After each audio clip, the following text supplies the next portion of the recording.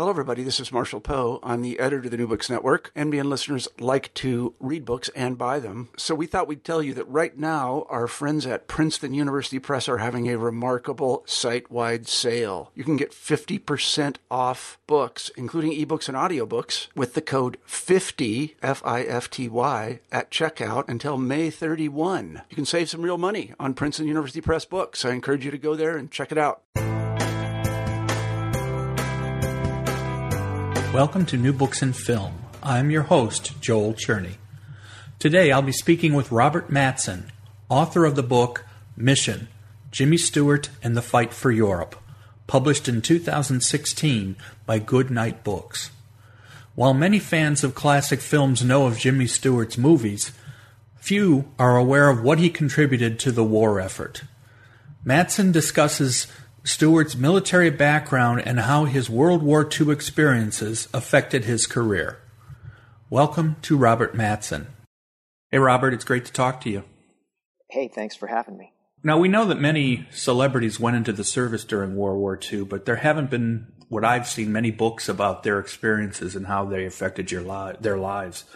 So your book I found to be incredibly moving for that purpose, plus all the information you provide. But let's talk about your background first. Before we did the recording, I was talking a little bit about doing a little bit of research, and you've certainly had an interesting career so far, so why don't you give me a little bit of background of what led you to becoming a writer? Well, I didn't know what I wanted to be when I grew up, and coming out of college, I had my first book published by Bantam Books, and it was a book about how to do research because I had a history degree and I really liked doing research. So that was a mass market paperback in the last century sometime. And then this is my seventh book, the Stewart book.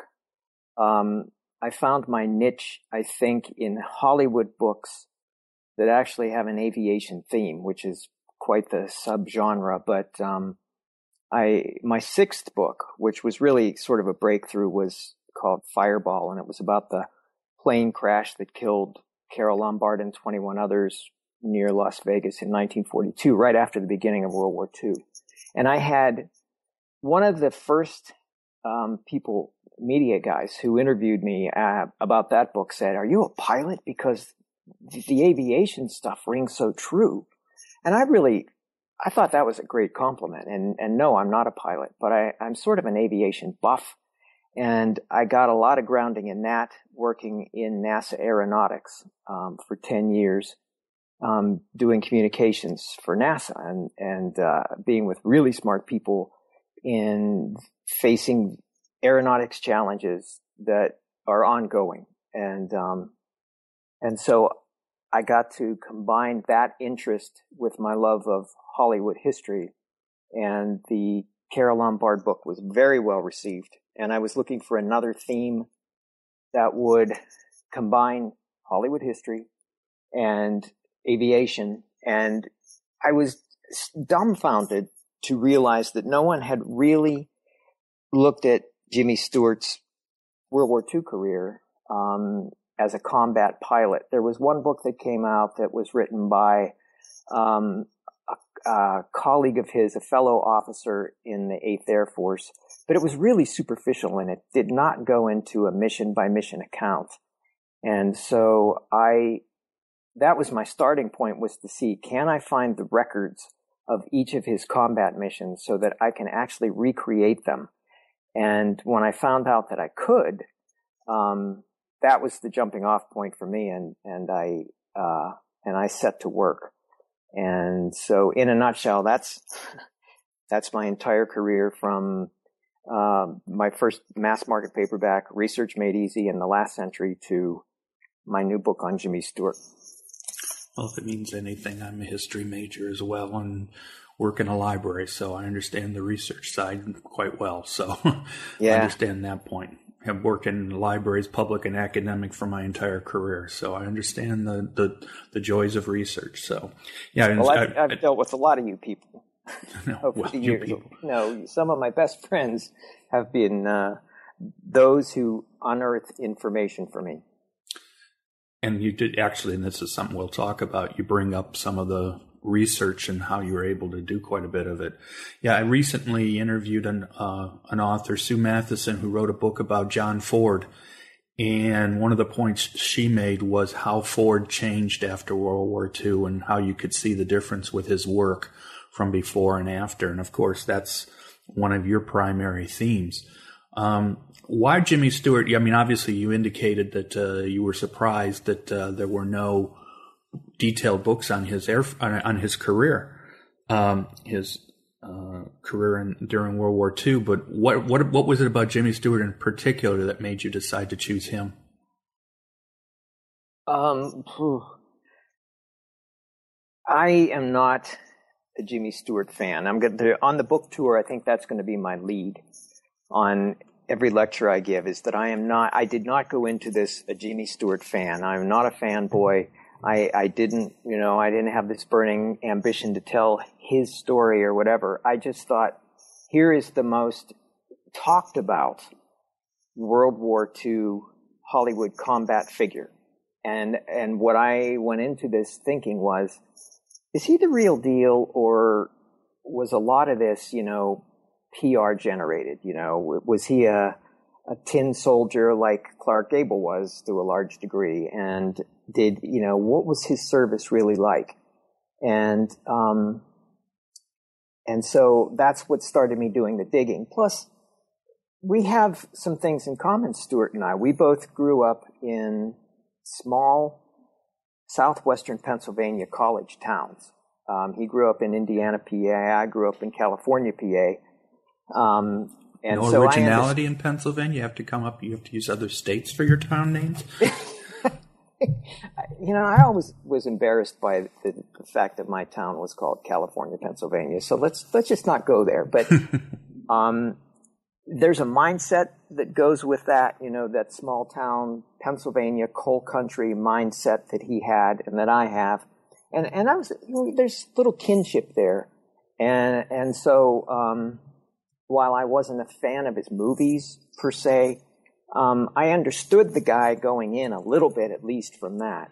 And so here's my cat again. My cat's on my lap. Cat's going down. I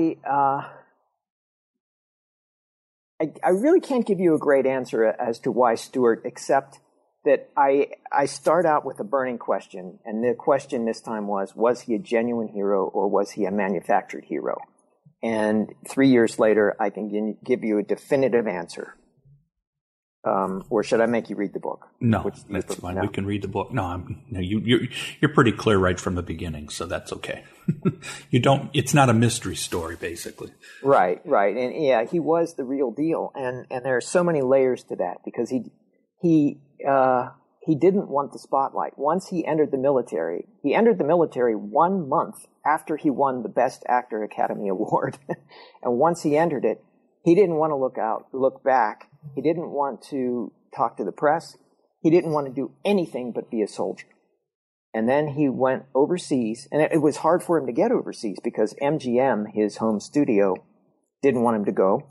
And the U.S. government didn't want him to go, because what good could come of a Hollywood actor being shot down as a pilot over Europe and either killed or worse, captured by the Germans? So there was great reason to keep him stateside. He was much older than the other pilots in the Army Air Forces. Well, I mean, much older, like 10 years or more older, which meant, slower reflexes. Was he up to the physical demands of being a pilot? So against all those odds, he got himself overseas. He got himself in combat, and he flew 20 missions, and slowly came apart at the seams, as so many people did, because of the rigors of these missions. And so, I have nothing but admiration for what the guy accomplished after all the research I did and the people I talked to.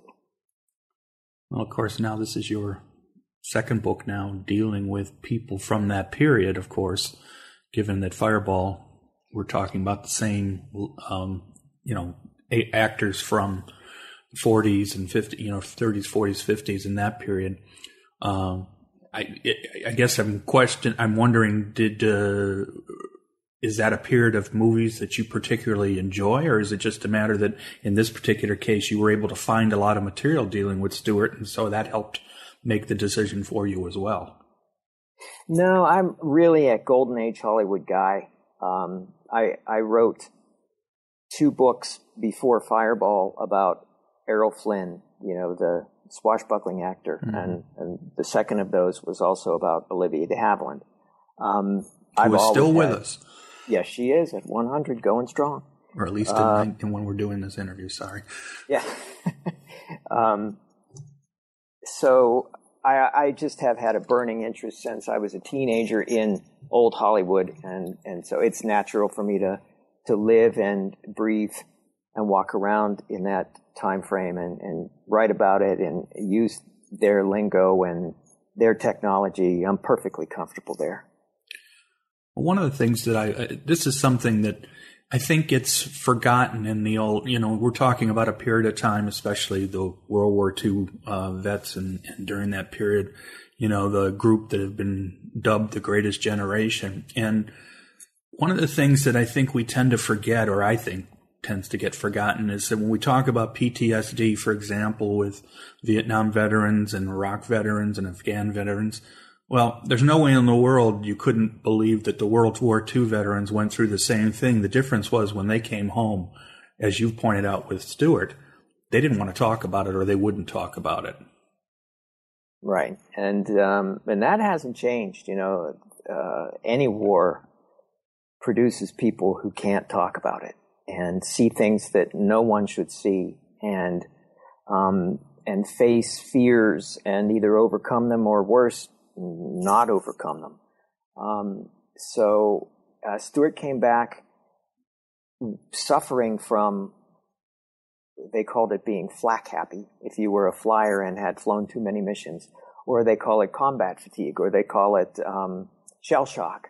Mm-hmm. But whatever it was, he suffered it like everybody else, just because of having, not only are you flying into a hail of bullets or anti-aircraft fire, but you're also facing the strain, in his case, of leading other men and making decisions that affect their lives, because he was a flight commander.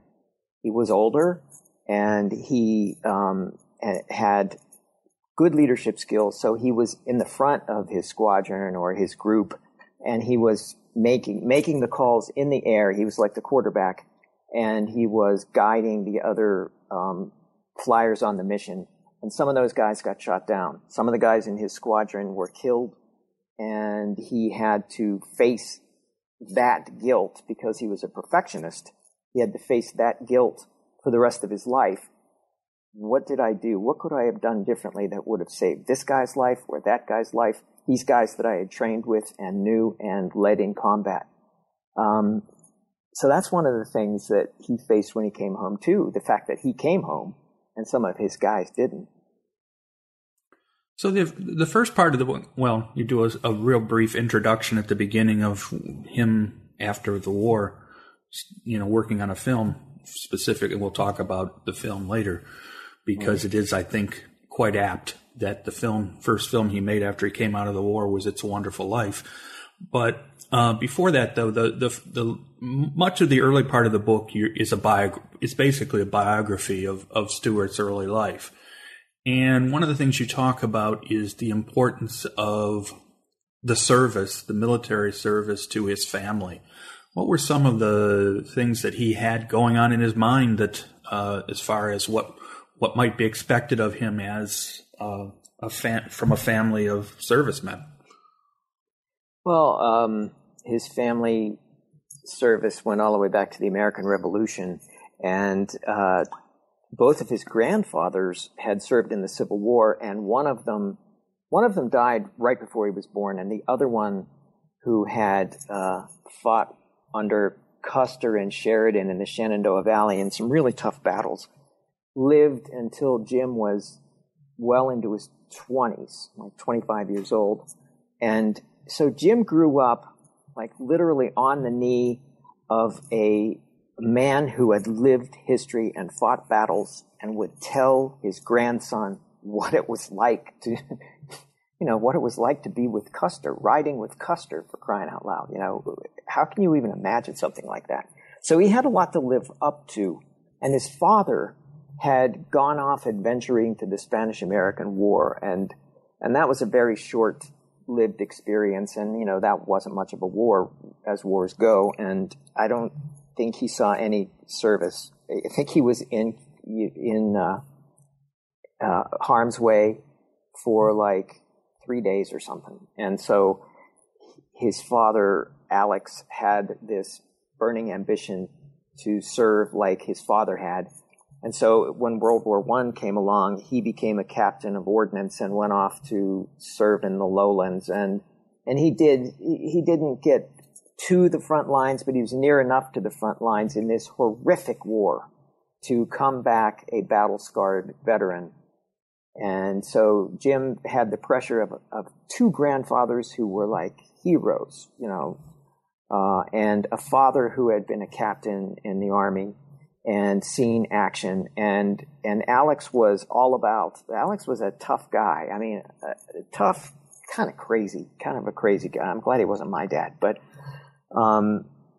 he really pushed service on his son. You must do this. And so, it was Jim's mindset from he is a little kid. His father goes off to war when he's like 9, and his mother's making him uniforms so he can be just like his dad. And he's having plays in his basement about, the war, and he's using artifacts sent back from his dad, like German trench helmets, in his plays about how bad the Huns are.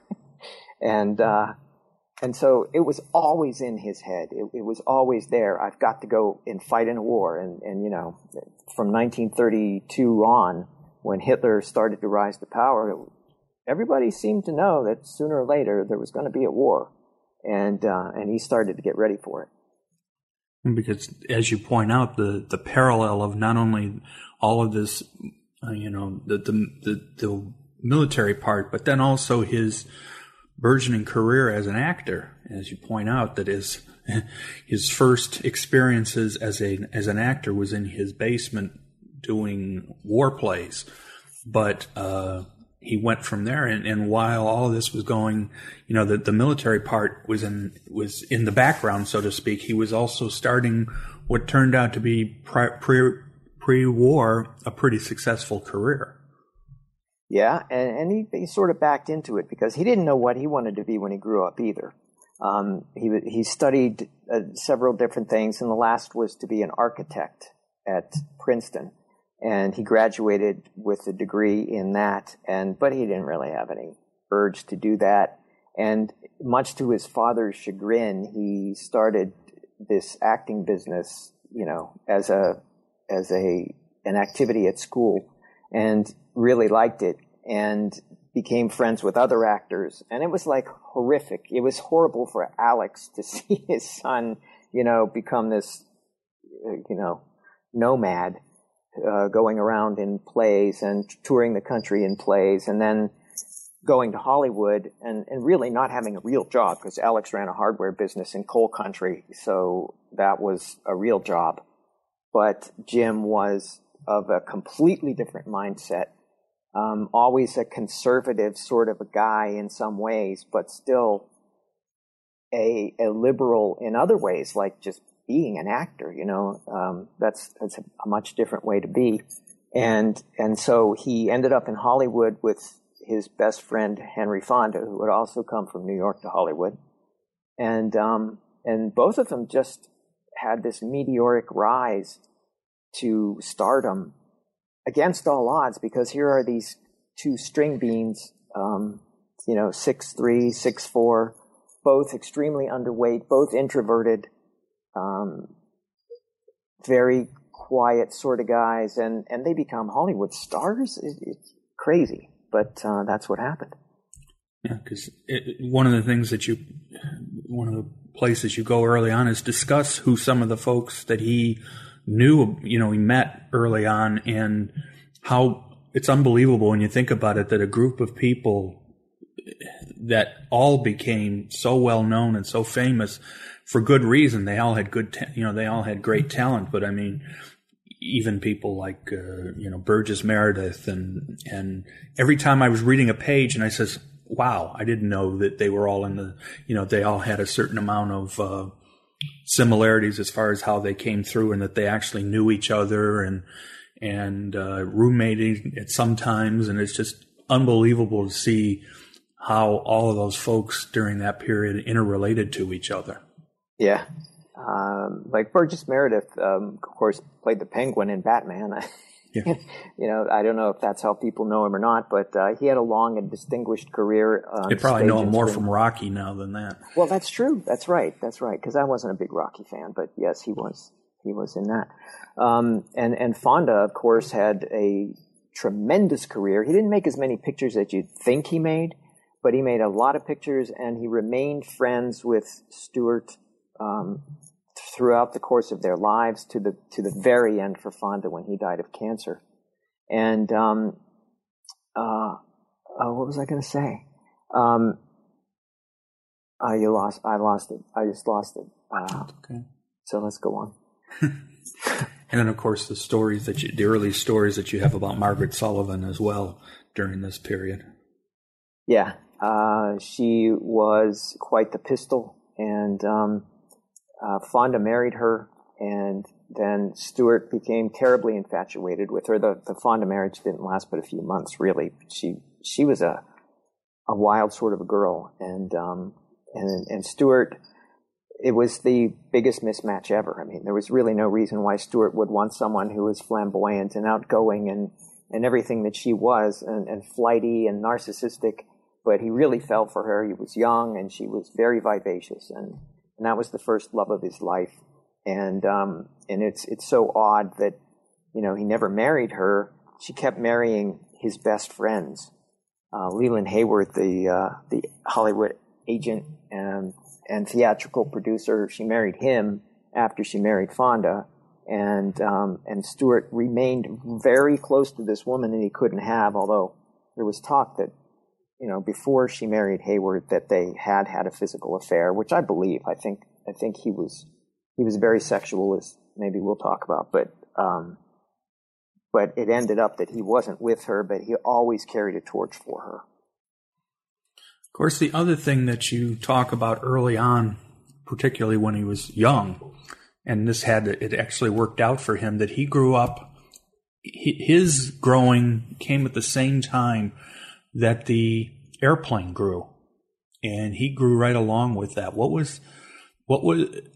some of his early experiences with flying? Well, as you recall, I start some of my chapters with, Jimmy Stewart had to fly. And, some people are born to fly, and he was one of those guys.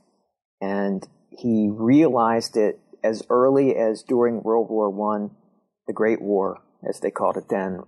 So he's 9 years old, and he's captivated by pictures of airplanes. He talked about having magazine covers that showed airplanes in the context of World War I, and how he would put them on his wall, and he would build model planes. And before he ever went up in a plane, he was just fixated on aviation and on airplanes. And so he hatched this scheme to actually go up in an airplane, and he achieved that when some of these World War I flyers would go around barnstorming, and they would earn their living by taking people up for rides in their planes.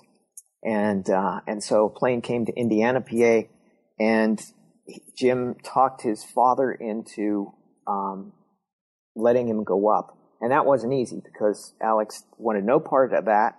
And in fact, when Jim did talk him into it and save up enough money from working at the hardware store to go up in a plane, Alex brought a doctor along in case the plane crashed. And it didn't. And Jim went up 4 or 5 times with barnstorming pilots over the next few years, and he was hooked. And he was going to be a pilot. one way or another. And it took him all the way until he was in Hollywood in 1935. And the first thing he did when he had enough money and had signed a studio contract was to take flying lessons. And before long, he had bought his own airplane. And for the next, well into the 1980s, he continued to fly. So that's 50 years in the air. So before we start talking about the specifics of most of the book, which is stories basically of his career in the military, and I'm going to call it a career, even though it wasn't his real career. He certainly lived a life in the military that counted as a career. What kind of information or what kind of research did you have to do to pull together so much varied information that you were able to get so much details about his life in the military? Well, as I said, I started with the U.S. Army Air Force's records. And it's not like I went and sifted through all those myself. Any smart project leader is going to delegate. And I had a researcher on the ground in D.C. She knows all the ins and outs. She knows every cubbyhole. And she found in short order the records of the U.S. Army Air Forces. And I gave her a list of the missions and his squadron and his bomb group, and she found everything for me. That was a starting point. Another government facility has his complete personnel file. It's like 500 pages, and I got that. And so armed with those two things, I could create an outline of his step-by-step progress from induction in Los Angeles to mustering out in New York City, and the 4 full years in between. Then there are, of course, existing books and magazine articles and diaries from people who flew with him, quite a number of them. And then what I didn't expect to find was people still living who flew with him during the war. And that was the most exciting part, is like to talk to, I found 3 guys, almost 4, but I found 3 guys who actually flew with him. 2 were co-pilots in his squadron and so had done a lot of flying with him, some of them on missions.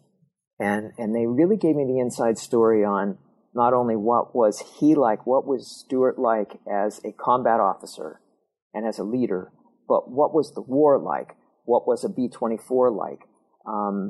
And that was another thing that I did, which was, how can you write a book about World War II bombers without flying in World War II bombers? So I went up in a B-17 and a B-24 and sat with the pilot and co-pilot and crawled down into the bomb bay and crawled into the front compartment where the bombardier and the navigator sat and went back into the tail turret. And I mean, so it's a 360-degree experience to create something like this that's going to be authentic. And it's talking to people, and it's going out, and that's another thing.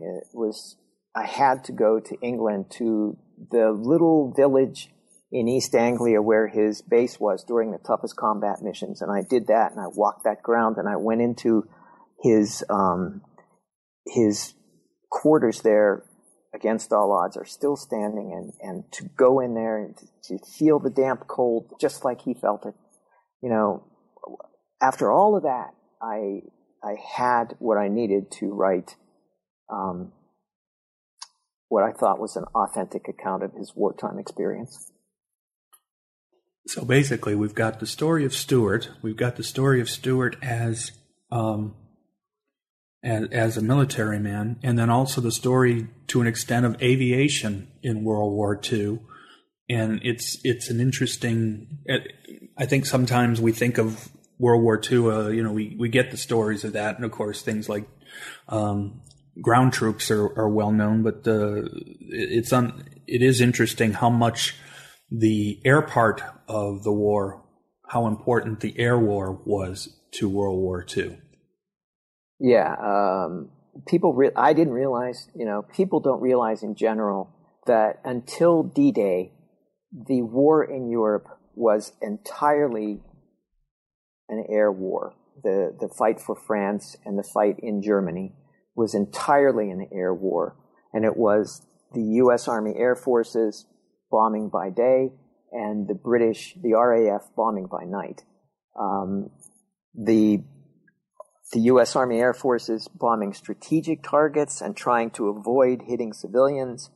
The RAF bombing by night and not caring who the hell they hit. The more civilians they killed, the better as far as the Brits were concerned, because, Hitler had sent the Luftwaffe to bomb England. That's what started the war, really. That's what started the war for Britain, was the battle for Britain. And so much infrastructure had been damaged, so many people had been killed, and the killing had been indiscriminate, that the RAF wanted to take that right back to Germany and give it back to them. But the U.S. had a completely different mindset. And so they were bombing by day, and they were doing it to hit the military targets that were going to bring the war to an end. And they were going to do it at a tremendous price, because they were bombing in broad daylight in these giant lumbering, it's like taking a train in the air at 20,000 feet. It's just this biggest, easiest to hit target in the world. And yet here are these young guys going over and doing just that. And that was the really brutal war that America was fighting in the air over Europe in 1943 and 1944. So how closely was Stuart following what was going on in Europe in the 30s? You mentioned it briefly before, but was it something that was on his radar? No pun intended. I mean, was this something that he knew? You mentioned he knew, or it seemed like he knew he was the belief was the United States was eventually, or there was eventually going to be a war. Obviously, 32, 33, it was still far off. But was Stuart paying attention during this period? I mean, was he expecting himself that things were going to get worse? America was an isolationist country through the 30s and even into the early 40s. People did not want to get into a war, and it was being avoided as much as possible. And still, Stuart had the mindset. He had his father's mindset. He had his grandfather's mindset. And he was a very aware person. He was a very smart guy. And he when he bought his airplane, he bought a Stinson that was the kind of airplane that the Army pilots were training on. And I'm talking about in 1937. We're talking about regular Army, peacetime Army pilots were training in Stinson. So that's why he bought a Stinson. And that's why he logged hours, and he logged acrobatic hours, because that was going to be important to be a combat pilot. And, he takeoffs and landings and navigation and flying by instruments. I mean, he did all of that because he knew what was coming. And that's as of 1936, 1937, 1938. So yes, I mean, it was very much on his radar, no pun intended, that a war was coming and that he needed to keep abreast of it. He also went to Europe. A lot of people don't know this, but in 1939, he went to Europe, and there's really no documentation on what he did there, but I just get the feeling he was getting the lay of the land because he knew what was coming.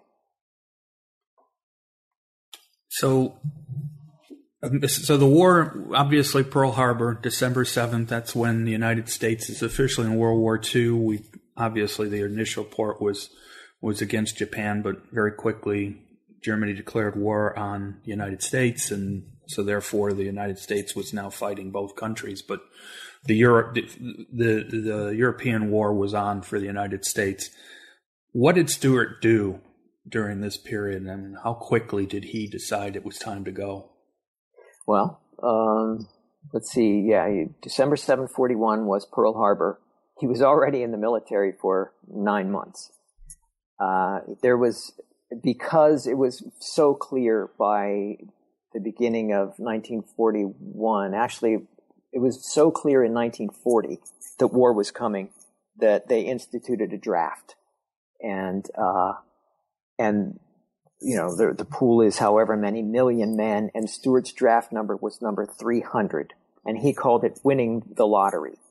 And so he got to go in the service. And imagine Louis B. Mayer, the head of MGM, finding out that one of my most profitable actors wants to go in the military, and that wasn't going to fly, but it did. I mean, he gleefully tried to go enter the service and was turned down because he was underweight, because he was, imagine this. I mean, here he is, he's 6'3", he's either 6'3" or 6'4", and accounts vary, but he was at least 6'3", and he weighed 140 pounds. And there's no way that's going to look healthy. And so he got turned down, and he carefully schemed his way. He had to get around that. He had to serve. He had to go into service. And so he went to military doctors, and he had them draft a letter that says, this guy is healthy. It's just his body type is just very thin. And he got that in writing. I have that document. It was in his personnel file for, all these years. And he used that thing. He wielded that letter, and he got himself inducted in March of 1941, 9 months before Pearl Harbor. And so he was already a corporal by the time the Japanese attacked Pearl Harbor in December. And what did they do? They did it by air. And he knew that this was going to be an air war and how important aviation was going to be. And he was going to be in the thick of it because he was going to be a pilot. It sounds like they could have taken his attempt to get into the military and used it for the opening of Captain America. The same concept. He keeps getting refused, but finds a way to get in anyway. Mm-hmm. Of course, probably by the time the war actually started, it probably wouldn't have been as difficult to get in, as it turns out. Was he flying right at the beginning, early on in his military career, or did that come later? He had to earn his wings. He started out. Training, doing his own training, and then he became a trainer. When he became a corporal, he was drilling other troops. He was stuck on the ground, though, until he earned his wings, and that was at the turn of 1942. He became a second lieutenant. He had logged the necessary hours, and then he took his flight test. And that was a very specific thing where you had to do all these, aerial maneuvers and take off and land and do very specific things. And of course, he aced that because he had spent so many years preparing for this moment. And so then he was a second lieutenant and quickly became an instructor because he was, at this time, 35, 36 years old. All the pilots coming in were 20. So here he is, this older guy. He becomes a flight instructor in single-engine aircraft, then twin-engine aircraft, then four-engine heavy bombers. Works as when he becomes a four-engine rated pilot, he becomes a captain. And so he's on this tremendous track to stay stateside and stay safe and just train all these guys who would go off and fight. And that just did not sit well with him at all. And he would not take that for his military career. And so he was a pilot pretty early on, to answer your question, and then he took it from there. When was his actual first mission? When he finally got the backing of some key officers who were full colonels, lieutenant colonels, full colonels, to get him overseas, and I still don't quite know how they accomplished it. I mean, I don't know how they stuck their necks out that far, first of all, and how they got permission for Stewart to go. But Stewart went overseas in November of 43, and he flew his first mission on December 13th, 1943, at a time when it was still really dicey to go across the Channel or go across the North Sea and bomb Germany, because the German defensive forces were very capable, and it got less dangerous as the months went on, but the initial missions were quite harrowing, and in German winter too, and that's another thing that just just blew me away that, I don't know if your questions are going to go there anyway, but it's 20,000 feet in an unpressurized cabin in European winter. So it's at a minimum of 30 below zero at 20,000 feet, and with the air coming straight through the fuselage because you've got gun ports that aren't covered. And so imagine what that's like. And the missions are 7 or 8 hours in length. So you do the math on that. These guys, I don't want to call them the greatest generation. I have my own theories about that, but I will say that these were tough guys, and they did incredible things. So, obviously, so we're really then what's even more unbelievable, you talked about the number of missions he went on. It was in a very compressed period of time. If his first mission was the end of 1943, that means he had to have done all of his missions in less than 2 years. Yeah, and really he did his first dozen missions in his first 3 months of flying, and those were the ones that marked him and scarred him the worst, because they were some of the toughest that you can imagine. There was a mission, his worst, one of his toughest missions was to Gotha, and during this concentrated effort to hit the German aviation industry. It was called Big Week, and it was February 1944. On February 24th, 1944, his bomb group was decimated in a raid over Gotha. And you read the book, so you know what the official description was of what that battle was like, that aerial battle with planes blowing apart and flyers coming out of their own ships without parachutes and banging into the windscreens of the ships below. And I mean, it was just hell on earth. And he wasn't on that mission, but he watched the planes limp home that made it back. And then he had to fly the next day. And he talked about, one of the rare things he ever talked about his military career was that night and what it was like knowing he had to go back to Gotha the next day after what had happened to so many of the guys that he knew and the flyers he had flown with, and how many planes didn't come back, and what it was like to get in the air the next day and go back and bomb the same place again. Too many experiences like that for him. And just imagine that is the guy you see in It's a Wonderful Life. That is the guy. That's what's locked up in his head, is everything that he had been through, things like Gotha and other missions like that. So, I think you said 20 missions, but that number, what does that mean? I mean, I know we talk about 20. I mean, how is that as far as in comparison? I mean, obviously the point is clear that that was a large number of missions, but to give us a scope, what does that mean to have flown 20 missions during World War II? Well, I talked to the two co-pilots that I mentioned that I talked to that had flown with Stuart. So Stuart flew his first mission on December 13th, 1943.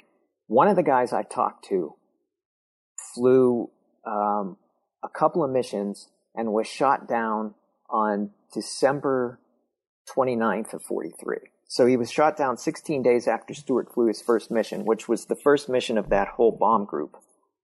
This guy was shot down 16 days later. The other guy, who was co-pilot, was shot down 7 days past that. So, I mean, surviving to 20 missions was very much against the odds at this time in the war because, you've got the best Air Force in the world trying to shoot you down and the best gunners on the ground trying to shoot you down.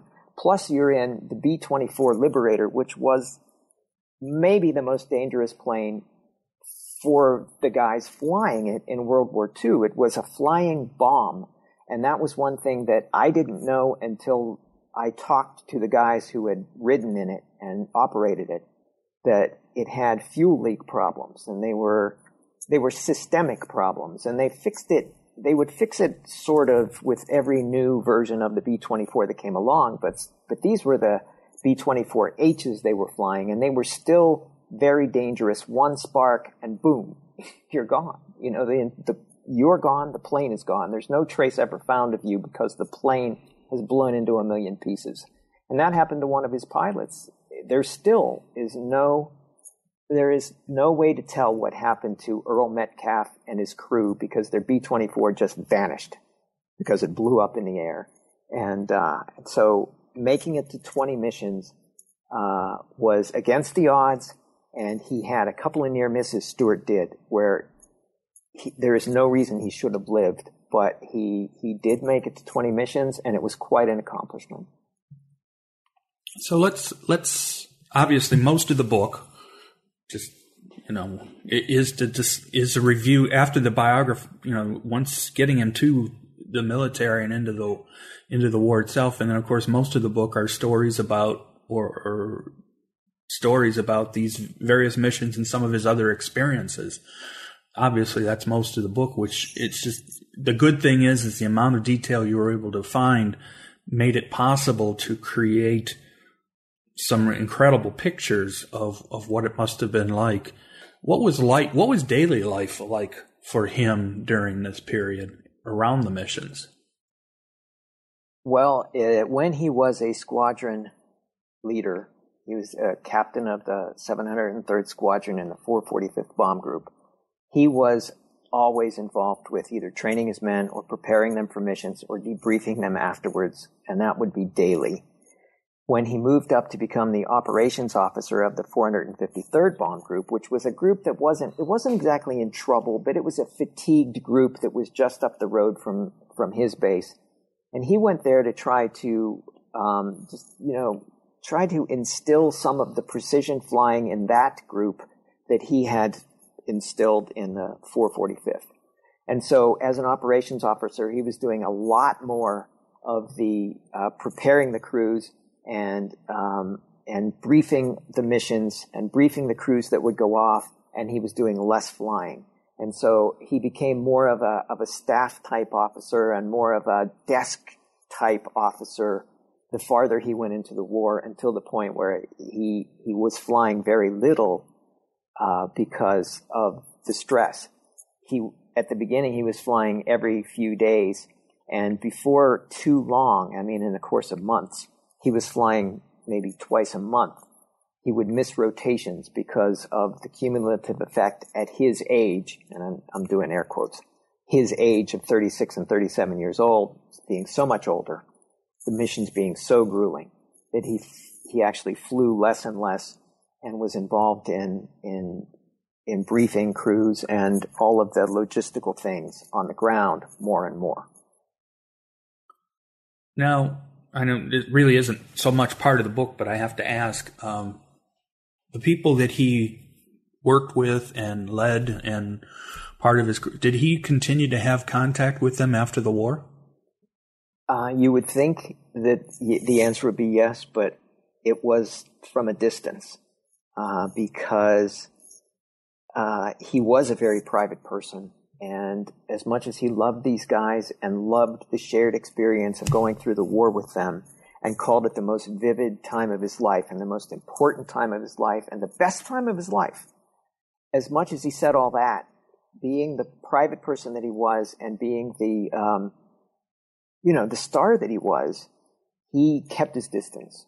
And it made the guys that I talked to, feel bad. I mean, it did, because they loved him, and they were proud that they flew with him, and they would have been so happy if he had come to their weddings, or if they would invite him places, but he just wouldn't do it. It just wasn't his style. He did keep his distance, and, well, I understand. I'm an introvert. I keep my distance. It's interesting, the concept of a Hollywood star being an introvert, but believe it or not, from the readings I've done and the people I've interviewed over doing these interviews, especially during most of the people I've interviewed, probably are a lot of the biographical ones have been for this period, 30s, 40s, 50s, and introversion is not that surprising. It's normal, even though it may seem surprising that somebody who's an actor, and a famous one at that, could be considered an introvert. Yeah, and he was He performed. He was a performer. He liked being other people. He didn't really like being him as much as he liked being other people. And he also had a very short attention span, and he was easily bored. And that's something that people don't think about with Jimmy Stewart, but it's true. He would get bored, which is why he could never be an architect, but he could play a different guy, a different person, every 6 or 8 weeks, then take some time off and then play another person for 6 or 8 weeks. It's perfect for a person with a short attention span or a person who's easily bored. And that was another facet to his character. So the book obviously emphasizes the actual war period, but I don't want to get away from what in the end was, how did the war affect his career? You don't go into a lot of detail because that's not part of the story, so to speak, but you obviously talk about the film that, and we mentioned it earlier, that came out, that hit his first film after the war, which of course was It's a Wonderful Life, which he made with Frank Capra, who of course also had his own wartime experiences. Right. What were those? I mean, how did that come about? Was it a matter that, it just happened to be the first film afterwards, or was it something that came out special for a variety of reasons, that he was the one who was going to be in that film? I know he and Capra already had a relationship, but what led to It's a Wonderful Life? Well, Stewart came back from the war having aged tremendously. I have a side-by-side photos in the book of Stewart in 1942 and Stewart in 1944, and the one is this young guy, with rosy cheeks and looking great. And the next is this haggard old man, which was him at his worst after, flying too many missions in too short a time. And he came back, and people like his parents took one look at him. They hadn't seen him for a couple, 2.5 years. They hadn't seen him. And, oh my God, this is my son? And Henry Fonda looked at him and said, "Oh my God, who is this guy?" Because he had aged so badly, and all of a sudden he wasn't going to be able to play, the vibrant young leading man that he had been playing, the boy next door. He wasn't the boy next door; he was the troubled man next door, and so he didn't know. Plus, he came back to a Hollywood where there were new leading men. There was Dana Andrews had come along, and Cornell Wilde, and George Montgomery, and Burt Lancaster was just about to make it big, and so was Kirk Douglas, and these guys had all filled in the spots of the men who had gone off to fight the war, and so Stewart didn't know, where he fit, because he was no longer young. He was only He was only 37 or 38, but he felt older. And he looked older, and he didn't get any offers when he came back. The only offer that he had was Louis B. Mayer, his old boss, wanting to make the Jimmy Stewart story about his time in service, and he refused. He decided right away when he came back and hit U.S. shores, he was never going to use his service to promote his film career. And he had it written into every contract thereafter that you must not talk about my service when you do flack publicity for my picture. So he had no job offers, and it was 4 or 5 months. Okay, stand by.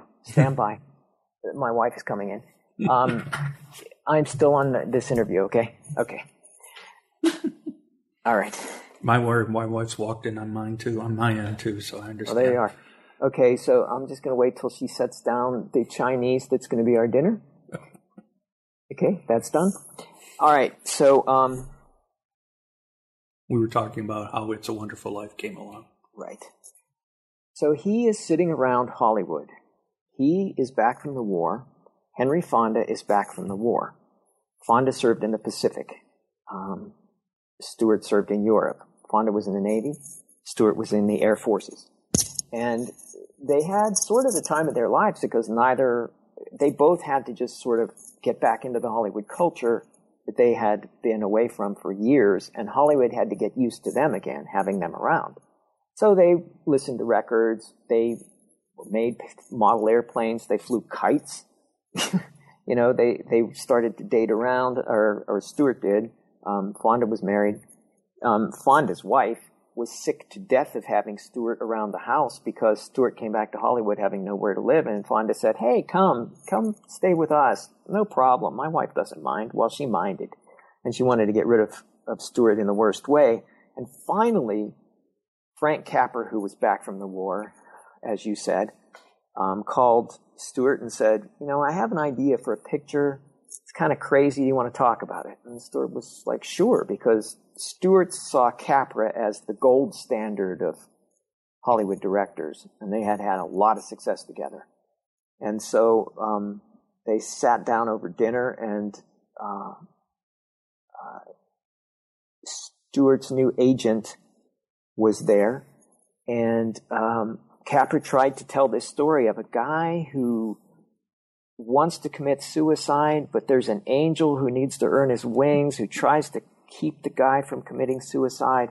And he tells this story, and Stewart had made Mr. Smith Goes to Washington, a real blood and guts sort of a political picture, a very grounded in reality sort of.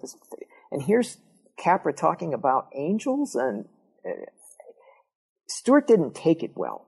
And he walked away that night he was not pleased, and his new agent wasn't pleased. And so it took a while of not having any offers and of thinking of this crazy story, and for Capra to call back and say, "I don't think I told that well. Can we try again?" It's bad when a storyteller can't tell a story. Yeah, but it was, it was so off the wall.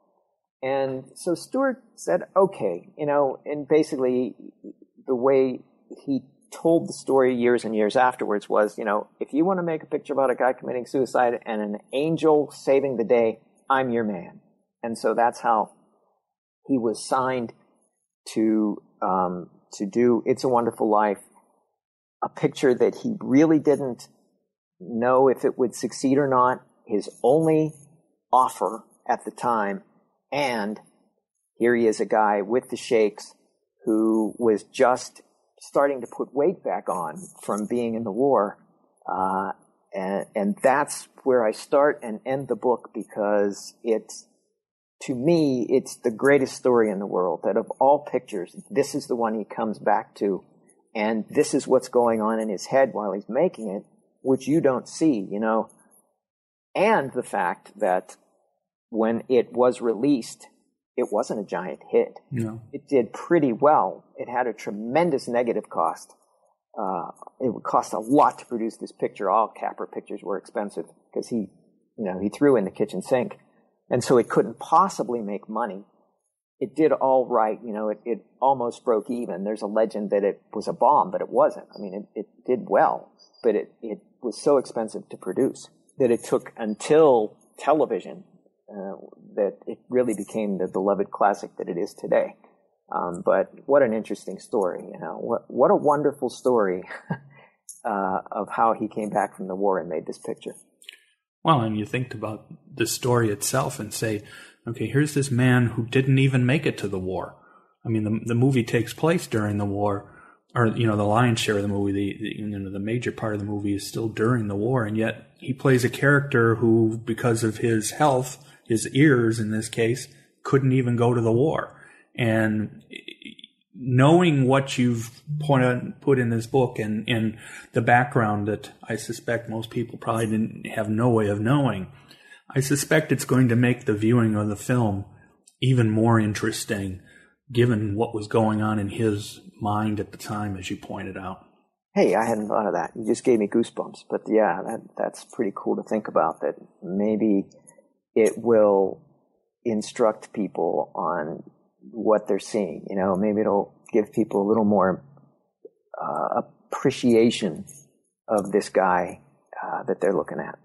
Yeah, unfortunately, the film only gets, in these days, it's a Christmas movie. That's the way it gets portrayed, and it's really not a Christmas movie, except the fact that the end of it takes place. It's framed around Christmas, but I don't consider that to be the important aspect of it. I think instead it's, given the time period, and there were a number of post-World War II films that dealt with the issues of returning soldiers, where this time the movie didn't deal with returning soldiers, but the actor happened to be a returning soldier.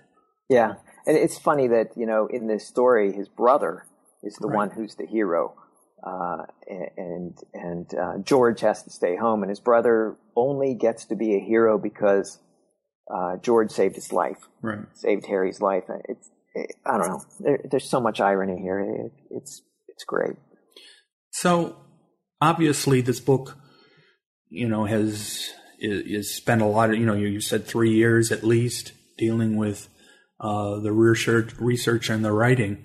Mm-hmm. Do you know what's next? I mean, do you have the next thing on your mind as to where you're going to go from here? Obviously, between Fireball and now this book, you've got two very great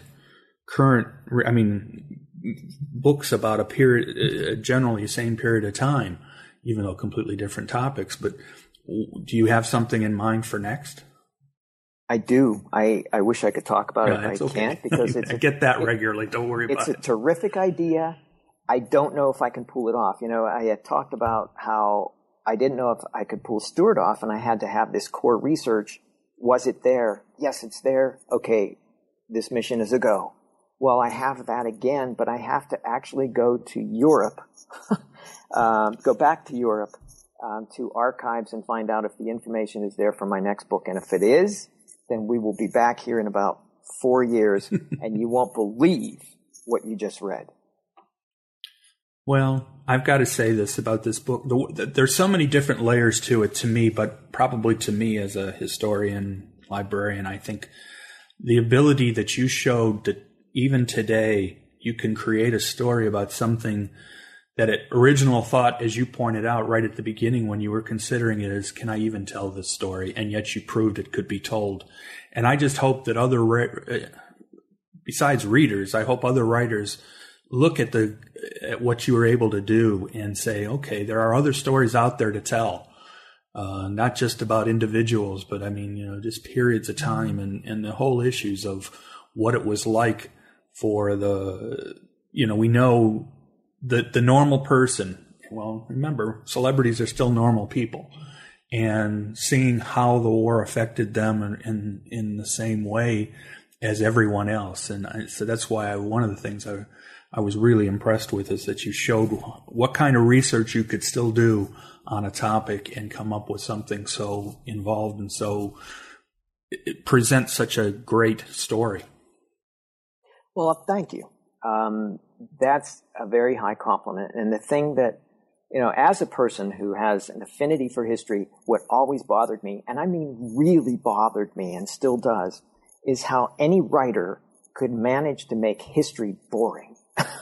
Because history was people living dangerous lives, living interesting lives, people overcoming fear, people being brave, people being cowards, whatever.